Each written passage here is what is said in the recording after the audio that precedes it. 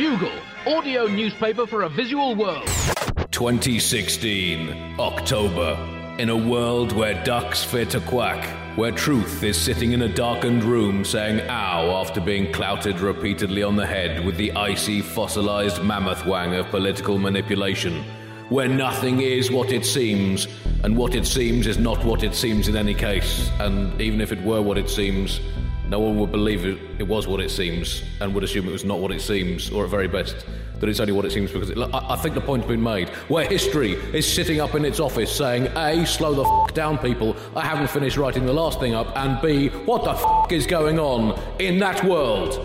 Only one thing can possibly save humanity from itself, and that thing is everyone growing up. Now, that's a bit of a long shot, so instead you'll have to make do with... Bugle relaunched. Bugle relaunched. Bugle relaunched. Bugle relaunched. Yes, hello buglers, and I really mean it this time, and to prove it, I will say it again. Hello buglers, the world's leading and only audio newspaper for a visual world is back for Season 4, after the 272 episode Season 1, the 21 episode Season 2, and the somewhat abortive 1 episode long Season 3. This is Season 4, which, if all goes according to plan, will be at least 10,000 episodes long, which will take us to the year roughly 2266, which is when I want to stop, because that was my grandparents' phone number when I was a kid. 2266 seems an appropriate endpoint. Phase 2 is upon us, buglers, and we are now part of the Radiotopia network. Everyone say hello to Radiotopia. Good. And this is episode, I'm going to call it 4001. It is a bit of a jump from 294, but, you know, there you go. And I'm delighted to say that, joining me for this truly epoch-defining moment in the history of podcasting, of comedy, of media, of showbiz, of human communication, of civilization, of the entire Homo sapiens brand as a whole. Have I missed anything? Here in New York City with me now is Hari Kondabolu. Hello, Andy. Hello, buglers. It's great to have you on the show, Hari. And not only that, but it is your birthday today. I mean, yeah. This has to be the greatest birthday present you have ever received. Yeah. And if things go the way I hope, this will be my last birthday. Wow. That would probably boost ratings. That's one way of doing it. I mean, is there a way to get rid of your birthday without dying? Oh, I don't know. Like a way to skip it? I mean, if you have a leap year, it seems pretty great, because then, I missed it again this year. It just feels like as you get older, the birthday is not a happy occasion. Well, how old are you today, Hari? 34. 34. I mean, I'm 42, mate. Oh, you don't look a day over 41. Yeah. Well, cheers, buddy. 34. I mean, that's. Are you still in school? Or what? No. I'm a professional stand-up comedian. Oh, okay. All right. Yeah. Oh, that's good. Yeah. Oh, wait, did you know what I did, or did? Not really. No, I just like the name. A well-chosen stage name, Hari Kondabolu. Yeah. Well, it's proven effective then. Yep. So. Well, this is the Bugle 4001 for the week beginning Monday, the 24th of October, 2016. And to prove I'm not lying about the date, here is today's newspaper. There you go. But we are, in fact, recording this on Friday, the 21st of October, so I did have to cheat a bit on that one. In fact, I broke into the New York Times offices and ran off 200,000 copies of a newspaper based on what I guess will be in the news. So basically, to sum it up, yep, he's still a they're still those lot are still acting like and a lot of sport. So I don't think I'll be far off. The 24th of October, I mean, you're not the only person with a birthday around this time of year. In 1901, Anne Edson Taylor, on the 24th of October, became the very first person to go over the Niagara Falls in a barrel, and that was on her, I think, 63rd birthday. Oh, that's great, because that's at an age where you're like, well, if things don't work out, Yeah. I mean, it's been pretty good. Had a good innings. It was a good run. But I mean, that was very much the moon landings of its time, I would say. The first person ever to go over the Niagara Falls. One giant plummet for woman, one small splash for mankind. And 28 years later, to the day, October the 24th, 1929, the New York Stock Exchange paid tribute to Anne Edson Taylor by doing basically exactly the same thing with the global economy. That was Black Thursday, leading to an absolute decade of shit for the world economically.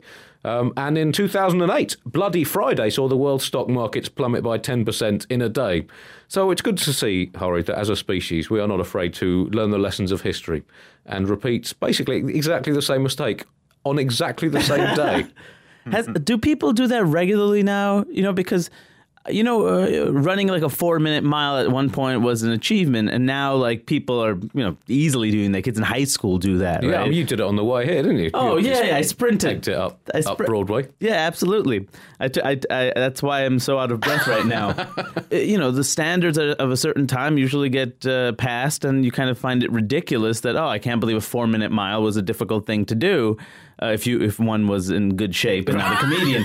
But that being said, are people doing that on the regular? Is that like you get your barrel at the Niagara Falls and just go for it at this point? Yeah, I mean, it's been devalued, really, hasn't it? Right. It's just, everybody's plummeting over massive waterfalls in barrels these days, aren't they? Yeah, they probably have like something that says you must be this tall to, get into a barrel and jump potentially to your death at the Niagara Falls. But at least, it's a regular thing. Yeah, although, I mean, with the moon landings, that kind of tailed off, didn't it? I mean, they were, it was all the rage for about 5 years, and then everyone got bored of it. And, well, yeah, I mean... Unless the studio in Texas just shut down. And that's what I was about. There we go. I wasn't sure what kind of show this was exactly, and I'm glad it's the kind of show I can contribute to. Yeah, we get to the very heart of truth, the dark kernels of truth. On the 21st of October is another anniversary. 1854, Florence Nightingale and 38 nurses were dispatched to the Crimean War. Oh, yeah. Ooh, that's a good one. Did you pull that one up from memory? Oh, yeah, I know all these things, sorry. I don't even have the internet at home. It's all in there. Now, as always, a section of the Bugle is going straight in the bin. And in fact, this week, to commemorate our return to the virtual airwaves, since we're in America, we have a free pumpkin spice sonic underlay for you to play under everything you say and do between now and probably the end of November. Pumpkin spice is everywhere in this country. Wait, so is this not a big thing in the UK? Well, not a massive thing, not as big as it is here. Well, what do you have in like currant spice? Oh, we just drink coffee and tea as the way it's supposed to be drunk. You don't put like a sugary liquid that doesn't even taste like the thing it claims to taste like? Well, I don't, certainly, and I don't think anyone else should either. Look, I'll be honest with you. I do not like Starbucks. I do not... Is this sponsored by Starbucks? Not yet, no, and probably never will be now you've done that. But okay, but don't worry. When we did the pilot episode before even the very first Bugle, when we were funded by Times Online, Mr. John Oliver, late of this parish, rest in peace, who's sadly had to retire because things aren't going too well for him, and he's got to get a proper 9-to-5 job. He spent most of the pilot episode slagging off Rupert Murdoch. Whilst two senior Times executives were sitting through soundproof glass on the other side listening on headphones. So, slag off Starbucks. Why not? Look, I have a pumpkin spice candle in my home. You disappoint me. And I didn't buy it, but I would have. Right. And I see nothing wrong with the scent of artificial sweetener and fake pumpkin. Right. I really do feel like an American. You burn the pumpkin spice latte, 'cause that's what Americans drink, and you watch some football, American football, right? And masturbate. That's how Americans do things. Whatever takes your mind off the election. You've been hanging out with Donald Trump too much. So anyway, as promised, this is your pumpkin spice underlay that you can just put it on a loop and play it with a portable speaker. It's large and orange and is cooked with sweet spices such as you might find in an Indian hot drink. It's large and orange and is cooked with sweet spices such as you might find in an Indian hot drink. It's large and orange and is cooked with sweet spices such as you might find in an Indian hot drink.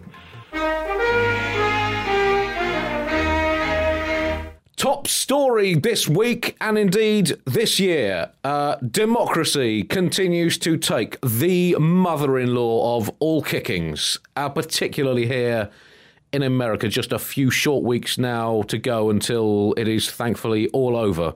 until the next election cycle begins about 30 seconds after this one finishes on November the 8th/9th, when the result will become clear. I guess the message America has sent to the world, Hari, this year is basically, ancient Greece, are you happy now? Look at what miseries you have bestowed on us, you philosophy-loving lunatics. I'm embarrassed. Right. I don't know. I feel like I've written jokes, lots of jokes. I think I've said this previously, but it makes me feel like Nero.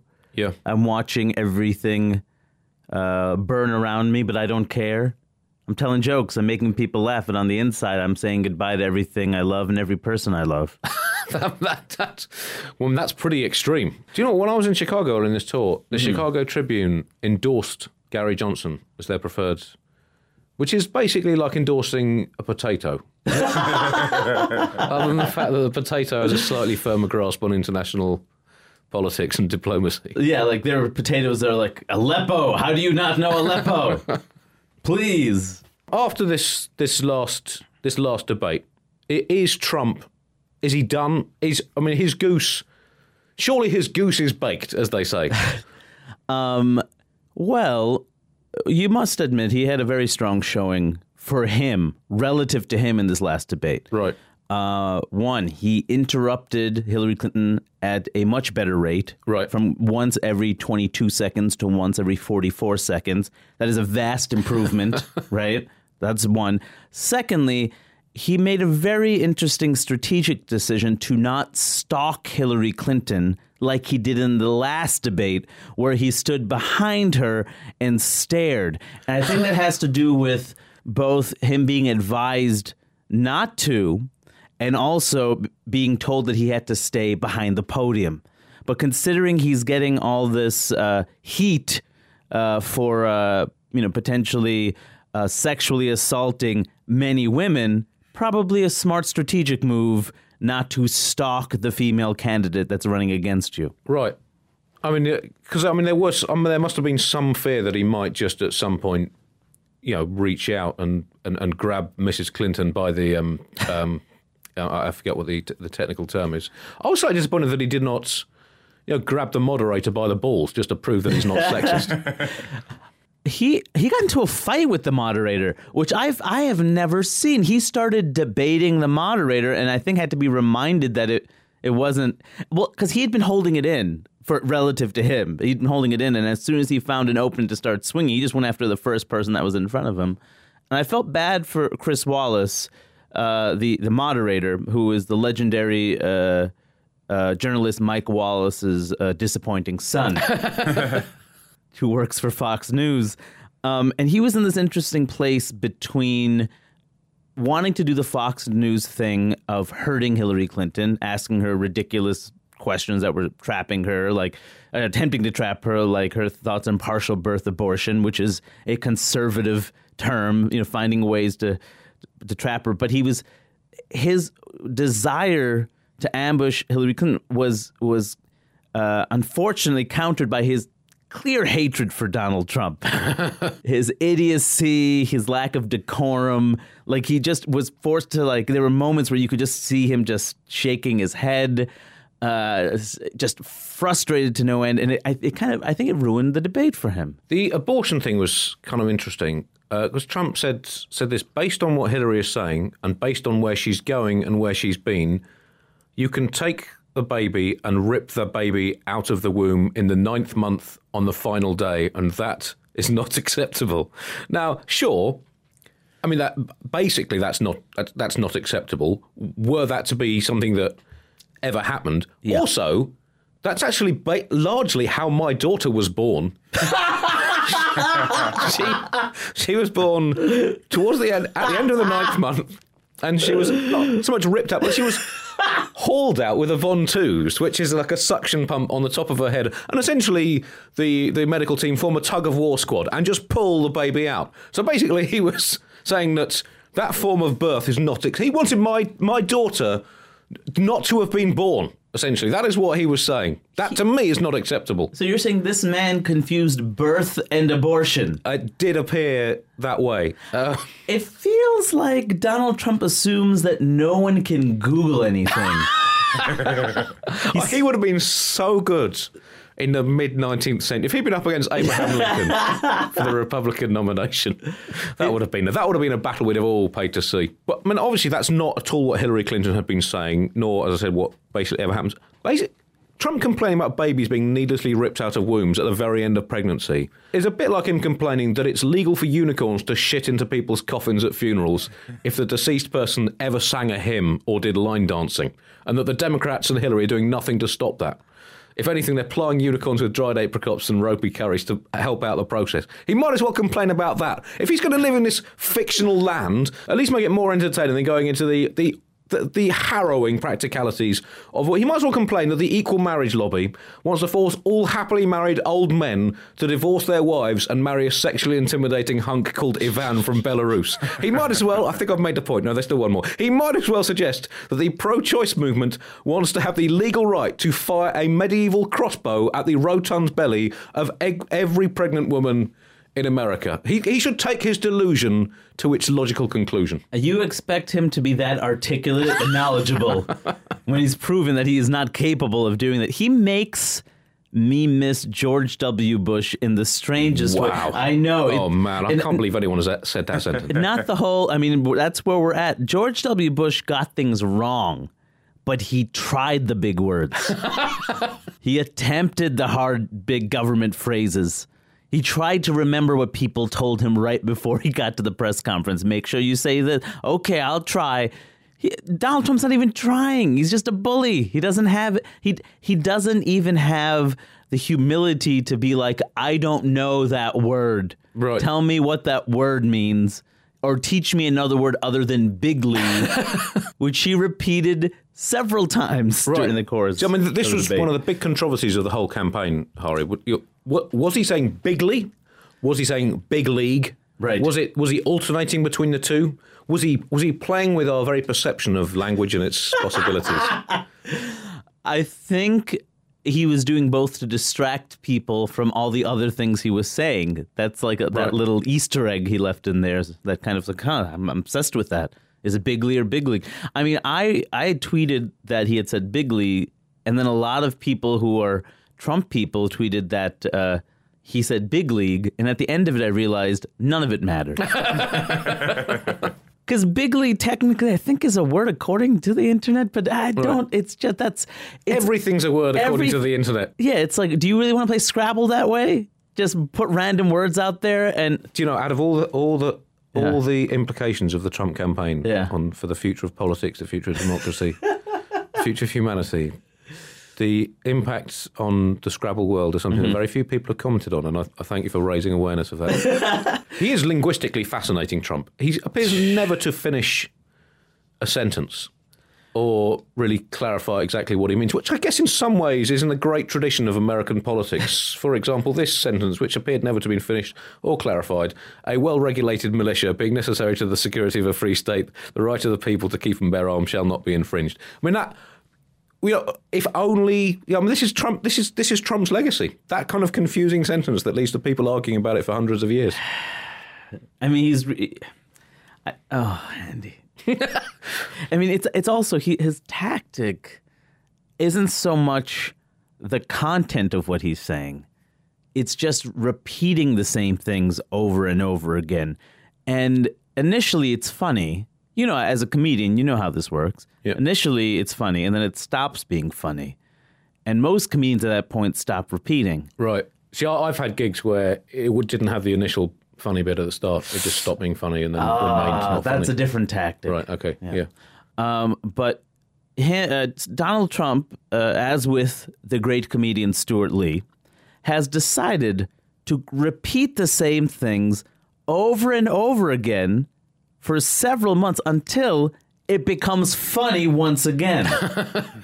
It's a tactic that's only really been achieved by Stuart Lee, and I find it fascinating that Donald Trump has decided to bring this tactic to a presidential election. Are you claiming that Stuart Lee has been secretly working for the Trump campaign as head speechwriter? What I'm saying is that Stuart Lee's tactics and approaches to comedy are very dangerous when put into the wrong hands. It's amazing that the word great has lasted so long without any real damage being done to it. And this human being shows up after so many years and destroys such a basic word like great. Every time Donald Trump says great, I think Tony the Tiger dies a little. They're good. Another hidden victim of this whole story. Scrabble, Tony the Tiger. The old saying, if you throw enough shit at a wall, some of it will stick. And that appears to be the tactic with... Is that a saying? It is a saying. In which country? Well, certainly in my head. I'm like, is this a country where English is a second language? Chris in London, back in the home of civilization. Yes. You'd say that. That is a saying, isn't it? If you throw enough shit at a wall, some of it will stick. Yeah, that's how I got my GCSEs at school, actually. But the most terrifying thing, Hari, I found, is that Trump is not out of it yet.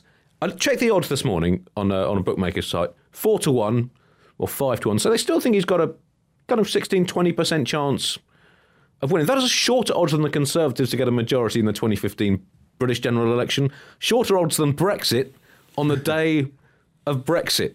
And the even more terrifying thing than that most terrifying thing is that what that shows is that all Trump needed to do to be in with a real shot was to be very, very slightly less of a That's all he needed to do. If he'd been slightly less slightly less misogynist, slightly less xenophobic, racist, intolerant, delusional, mendacious, or manipulative, he would be basically getting ready to play keepy-uppy with the nuclear football. Keepy-uppy. There was a charity dinner last night, as we record here on Friday, the Al Smith charity dinner, and Trump managed to get booed at a charity dinner. That is a... I mean, I've been booed in a number of places, Hari, and but to do it at a charity... I mean, the thing is, he really laid into Clinton.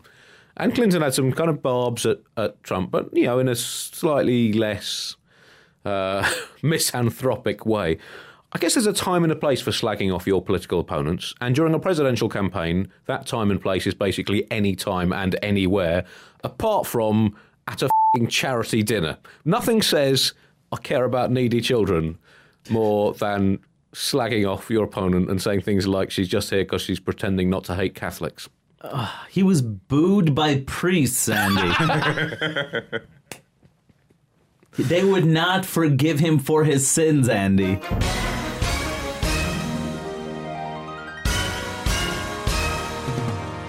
Hillary Clinton has just, another breaking news story, has admitted sending emails she shouldn't have sent, including one in which she claimed to be a Nigerian widow, offering herself $300 million, which she took for the Clinton Foundation. So that'll run and run. I have one major gripe about the last debate regarding Hillary Clinton. Yeah. And it is that she was trying to make a point about Syrian refugees and all the things that Donald Trump has said about them, you know, being potential terrorists and, you know, the idea that we're just letting terrorists into the country. And initially she talked about, you know, there are vetting procedures and all that. But the next thing she said was that one of the acts of terrorism that has happened recently, the person wasn't a refugee. He was from Queens. Now, that upsets me, first of all, because I'm from Queens. And I don't like the fact she threw Queens under the bus. Right. But also, it is a bit strange that she said he's from Queens. She made sure to highlight that Queens, the most diverse place in the U.S. where there are many immigrants and refugees. So maybe not the best place to throw under the bus in the context of trying to protect immigrants and refugees. She seems to be an extraordinarily divisive figure that it's quite hard for outsiders to understand. And it's been quite an incredible achievement of hers, really, to make this presidential race as close as it has been for much of it, given who she's up against. And that thing she said about politics being like a sausage, that in one of those speeches, those private speeches that was filmed and leaked, she said, claimed she was quoting Abraham Lincoln, I think, or at least from the Lincoln film. Politics is like a sausage. It's unsafe and has always been that way. But we end up where we need to be. Well, I guess when you think about it, politics is like a sausage in that too much of it will make you feel sick. If it's made with low-grade ingredients, it can go right through you. And the profits largely go to big businesses. And also it's best to cover up the true flavour and ingredients if you possibly can. This is one of the interesting differences between them. Hillary Clinton has tried to kind of show America in a positive light, saying, things are going all right and we can make them better. And Donald Trump has basically been saying to America, you are fucking shit. We are all shit, and I'm going to make us less shit by... I'm not going to fill in the details on how to do that, but I'm just going to tell you this country has gone to the dogs. That's kind of bizarre. It's like a football manager basically coming in and saying, all my players are shit, I need a whole load of new signings. And yet, ironically, Trump is massively against immigration. I was also thinking about how ironic it is that he's so against immigration, and specifically that his feelings about Mexicans, right? Because basically, he's accusing Mexicans of being everything that he may very well be. Is he Mexican? Right. Is he saying he's Mexican, or does he not understand irony? I think, possibly both. Ah, yeah, you never know. There's no I in nuance, Andy. So that man has no use for it. Testify.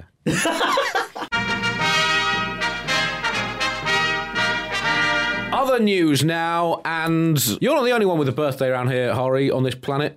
Next year will be the 100th anniversary of Finland as a nation, since it became independent from Russia in 1917. And some people in Norway came up with a plan to, as a 100th birthday present for their neighbours in Finland, to give them the top of a mountain.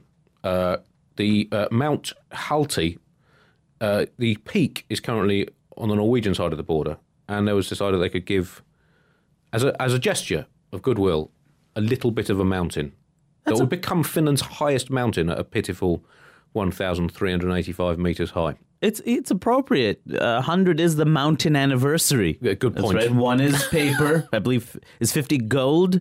So 100 would be mountain. That's appropriate. Yeah. Well, I think on current form, Queen Elizabeth II is heading towards being the first monarch to have a mountain jubilee.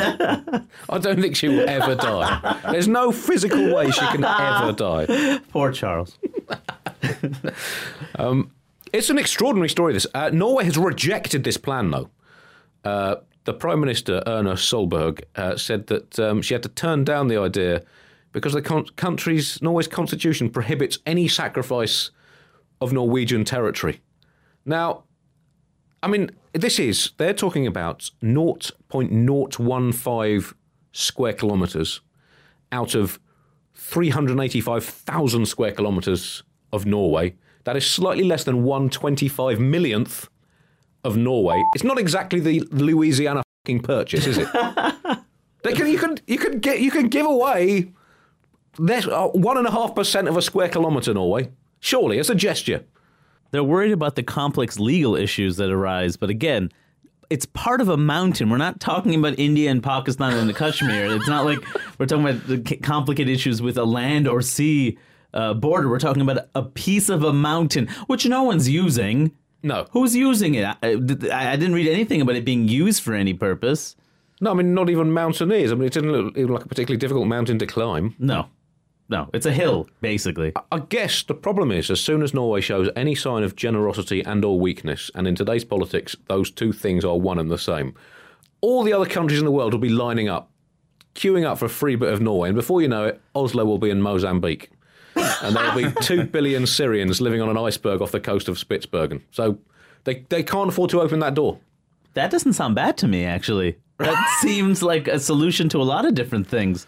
And good on Mozambique. It's about time they got some more land in Europe, nonetheless. King Charles II of England, when he married, I believe it was Catherine of Braganza, they were given as a wedding gift Bombay. The city of Bombay. It wasn't quite what it is today. Right, but, right. I think I'm right in saying they were basically given that as a wedding present. In the way that, people tended to give parts of the world that weren't necessarily theirs to give in those days. I think we should probably check the license number on the back of it, because I don't think Bombay was theirs. I think it was potentially, it was a stolen good. All right. Yeah. Finland, 100th anniversary of its independence from Russia, so just a word of warning, Finland, keep an eye out. If Russia remembers you used to be a bit of it, I'm just saying, do not draw attention to the fact that that is your 100th anniversary of independence from Russia. We've seen... Anyway, don't give Putin a pretext, that's what I'm saying. But it's very tough. I mean, the Statue of Liberty was essentially a 100th birthday present from France to America, wasn't it? Yeah. And Britain at the same time, very generous gift was to lend a copy of the Magna Carta to America. Lend, not give, just lend. And the French gave you a 38 high metre big bronze babe. So right, that's supposed to represent freedom and liberty and opportunity, and is clearly now just symbolic for both countries. Have you actually seen what this mountain looks like?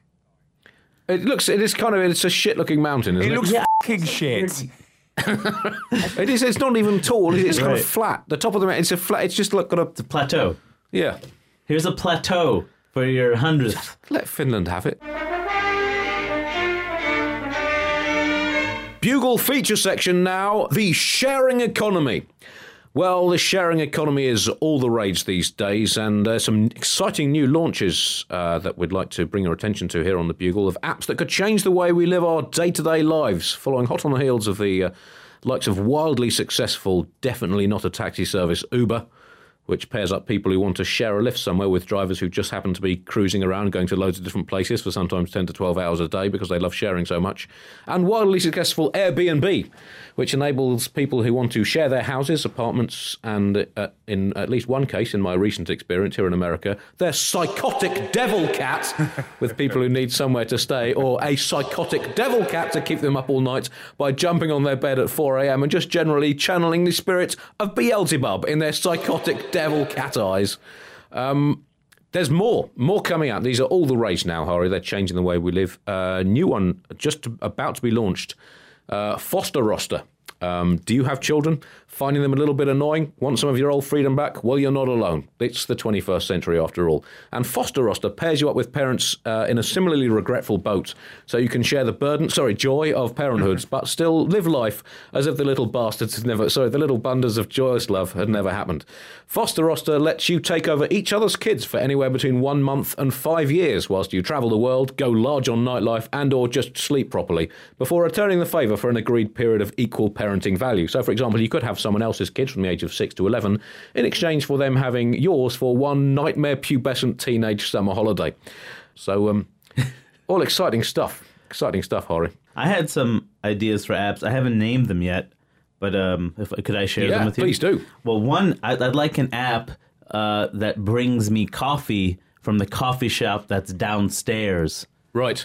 And so what the app would do is if people want to bring me coffee, they find out if I'm available for drinking coffee, and then they go get it for me. Right. So it's a different kind of... That's an interesting twist on it, isn't it? It's about giving services. Right. It's like a sharing in terms of I don't share anything, but I have... You share your gratitude. Yes. And people get a nice warm glow inside. Yes. That's good. And then another app idea I had was for cuddling. Like, let's say you're alone and you need a cuddle, and you find out who else is feeling really alone and needs a cuddle, and then What could possibly go wrong with that? No. So I think the fear is potentially the fear of is this really an app for sex work it's posing as a cuddle app? And the answer is no. Right. As long as you say it's no, then in this sphere of industry, it's no. No. We've learnt that. Sport. Or, for the American audience, sports. Hari, you've not even been on this podcast for a whole episode yet. I'm trying to get you a new demographic. Bring that linguistic bullshit on day one. We have to expand, Andy. If you have me on, we're going to expand. People are going to like, sport? What is this? Sport. Maths. Plural for maths, where there's one math. But sport, which there are many, is singular. Come on, Andy. It was bad enough when John Oliver started saying gotten. Oh. And Andy, we're in the new world now. Come on. Okay, right. one of the big stories over the last month or two in America has been the Colin Kaepernick story, the American football player who refuses to stand during the national anthem, which is played before every football game, and I think almost every sporting event, because it's a protest against police brutality. But also at its core about inequality and justice as a whole, but definitely the focus being police brutality. Some people have joined in. A lot of people have not liked his choice. So his refusal to stand during the national anthem, I think, at its core is about inequality and racial injustice. But, specifically, it has been focused on police brutality and the killing of innocent people by the police in this country, killing of black people. And it's been a firestorm. A lot of people have liked it. A lot of people have not liked it. But Ruth Bader Ginsburg, the very popular liberal Supreme Court justice, weighed in and surprisingly said that what he was doing was stupid. And she did not like that, which was very upsetting because people love Ruth Bader Ginsburg. And you wouldn't have expected her to say a thing like that in response to a peaceful protest. And then several days later, apparently she released a statement saying that she actually didn't know the details of what was happening and made her judgment without knowing all the facts, which, one, is upsetting because she is a Supreme Court justice, but two, is kind of nice because it proves that Supreme Court justices are just like us. They mouth off without knowing all the facts. They don't always, think things through. They like to talk. People like to talk, even if they have nothing to say, just like to talk. And so there was something both really frustrating, but also kind of wonderful in that. Right. I mean, do you think she weighed in just because she's disappointed with Kaepernick's form over the last couple of years or so? Yeah, I think that was the fan in her coming out. Yeah. The part of her that was like, hey, you're not starting right now. I don't see you helping this team win. Yeah. And more than someone who believes in justice, I believe in the game of American football.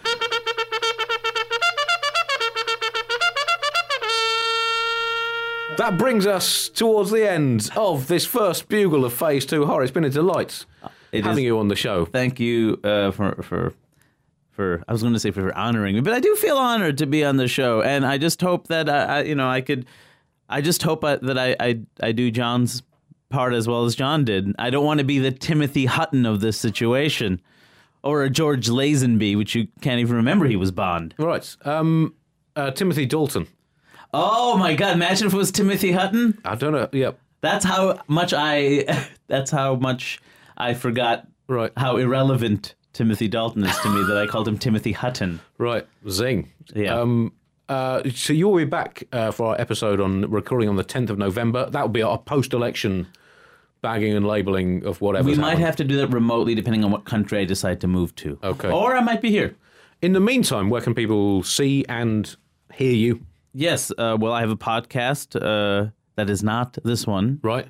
With the great comedian W. Kamau Bell called Politically Reactive, which is every week through the election, and you can go to politicallyreactive.com. I have an album, Mainstream American Comic, which you can get on the internet, and I'll be touring around the United States. I'm in Philadelphia, October 30th, Toronto, November 4th, New York City, November 5th, Pittsburgh, November 6th, and many other dates. And you can get that information on hurrykondabolu.com, or more realistically, you would have to Google Hurry and then type in something that sounds like Kondabolu, and then Google would tell you, did you mean this? And then you would click that and get the dates. But either way, they'll find it somehow. They'll find it. Well, we'll look forward to speaking to you again in a few weeks' time. A quick word for Radiotopia. They are new hosts. Is that right? The right term? Our partners in the Phase 2 of the Bugle. Do help Radiotopia. Sorry? Buddies. Just as a suggestion. Buddies, Chris, that is not a term that I'm prepared to go to at this early stage. But, if that's the official language that Radiotopia have asked for, then I guess we've just got to go with it. They do help Radiotopia supports the best independent producers out there. They have their annual drive to... they have their annual fundraising drive to enable their listeners to show their love and support for their shows. That ends on the 28th of October. But if you want to be involved in that and support the wonderful stable of podcasts at Radiotopia, go to radiotopia.fm to donate. There's a little video there as well, which has a mention of the Bugle joining the stable. If you want to be associated with the Bugle as a sponsor or advertiser in our new incarnation, do email sponsor@radiotopia.fm. I'll be back next week when I'll be back in London with the wonderful Nish Kumar to look at what has happened politically on the other side of the Atlantic. It has been a hard year for democracy. Hari, once again, thanks for joining us. Thank you, Andy. Buglers, it's been great being back. Until next week, goodbye.